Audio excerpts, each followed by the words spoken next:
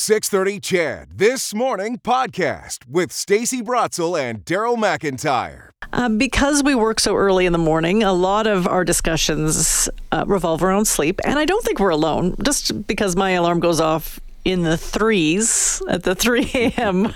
Mark, just about 4 o'clock.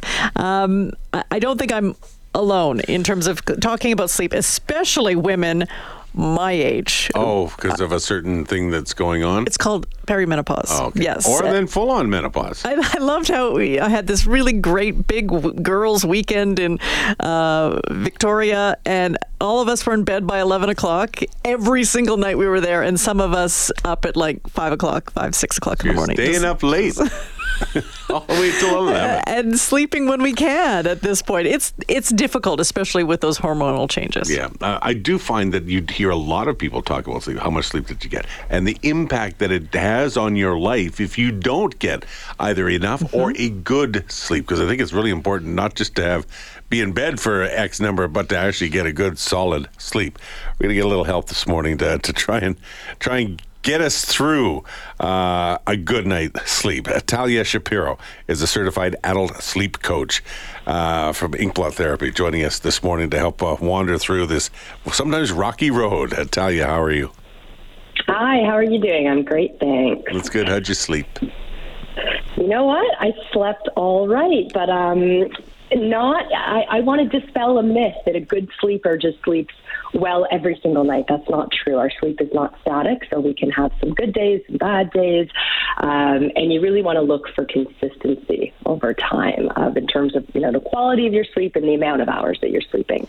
So what determines whether you have a good sleep or a bad sleep? Is it lifestyle choices? Is it the full moon? Is it different surroundings, or all of the above?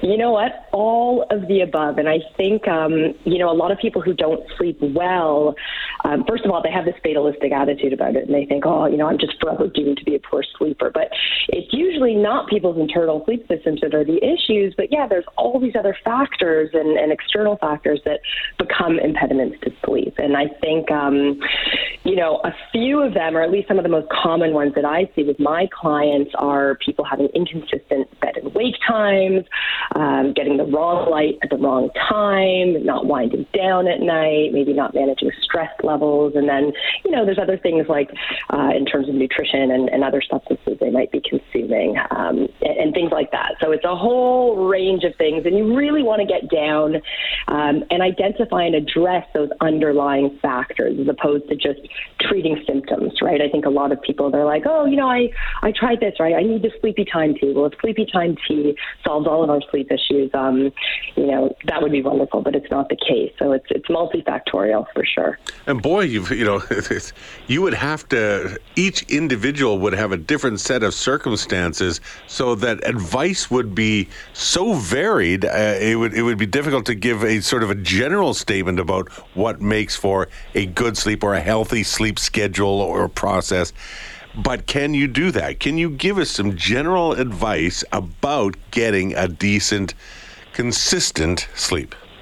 Yes, absolutely. And that's a really good point. And I just want to touch on the fact that sleep is very individualized, and everybody has different sleep needs and requirements and, responds differently to some different interventions. So you really need to take a personalized approach. But, overall, there's definitely some evidence-based best practices in order to improve your sleep. So I would say, firstly, you really want to prioritize sleep. And I know it seems like an obvious piece of advice, but I think a lot of people kind of throw sleep out the window for other things. So make sure that you are getting somewhere between 7 to 9 hours of sleep each night, right? You're putting that aside for you.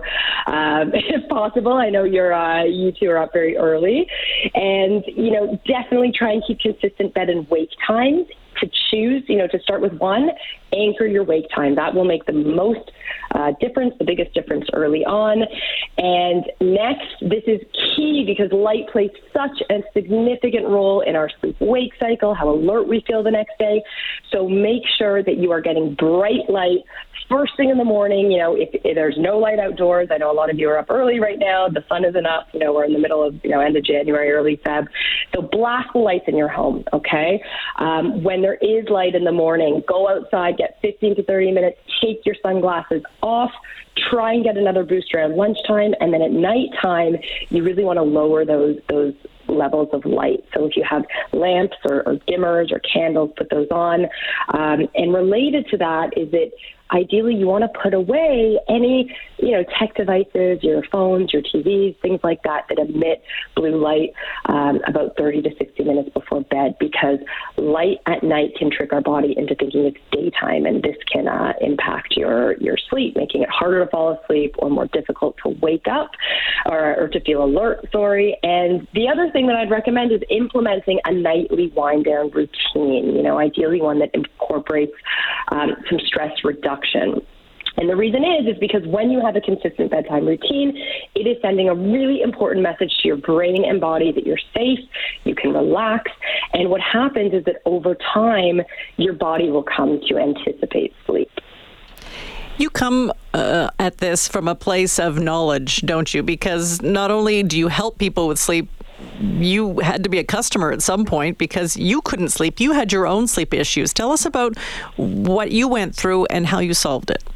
That is exactly right. And so I call myself, I'm a sleep evangelist. I'm so passionate about it because for years and years, I was an insomniac. And I think I kind of just thought, that's the way it is and whatever. I'm a poor sleeper. My mom's a bad sleeper. My grandmother's a bad sleeper. But I ended up burning out. And when I was dealing with that, my doctor said, I think you really need to get your sleep in order, because I was having a lot of anxiety and all these other issues. I was having, physical issues. I was really unwell. I was deficient in a lot of vitamins. My emotions were all over the place. And so I did cognitive behavior therapy for insomnia, which is a specific program used to treat insomnia. And as I was going through it, it was just, I overcame my sleep challenges, and it was absolutely transformative for me. I cannot tell you how much it impacted every aspect of my life. So my physical health, my mental health, my job. I was better at my job. I was a better parent. I was a better partner. And so I just became really, really passionate because I would, scream from the rooftops. I learned so much about sleep, and I would talk to other people about sleep. And I realized that, one, everyone seems to have a sleep problem or knows somebody who has a sleep problem. And two, people just don't understand the information about sleep and, what causes it and the impediments to sleep and how to overcome it. So that's how I got involved in the field. And, I like to spread the gospel of sleep. I'm really, really passionate about it. And the message that I want to get out to anyone who's listening who does have sleep issues is that you can overcome them, all right? It doesn't just have to be this way. There are reasons why you're not sleeping well, whether it be behavioral or lifestyle choices or a medical issue. So you really, really want to get it sorted out, and you can change it for the better. Hey, Talia, thanks so much for this. You have if those bits of general advice don't work, then go get some help. But you've pretty much indicated how important this is to our health. Absolutely. So thank you. Thank you so much for your time. You're welcome. Thanks for having me. All right, take care. Talia Shapiro is a certified adult sleep coach. So I guess people hire her to sort of work through their issues and to I think she had to leave, so we had more questions for her, but she had a heart out. In terms of journaling, sleep journaling, what time you went to bed, when did you get off your electronics? Never.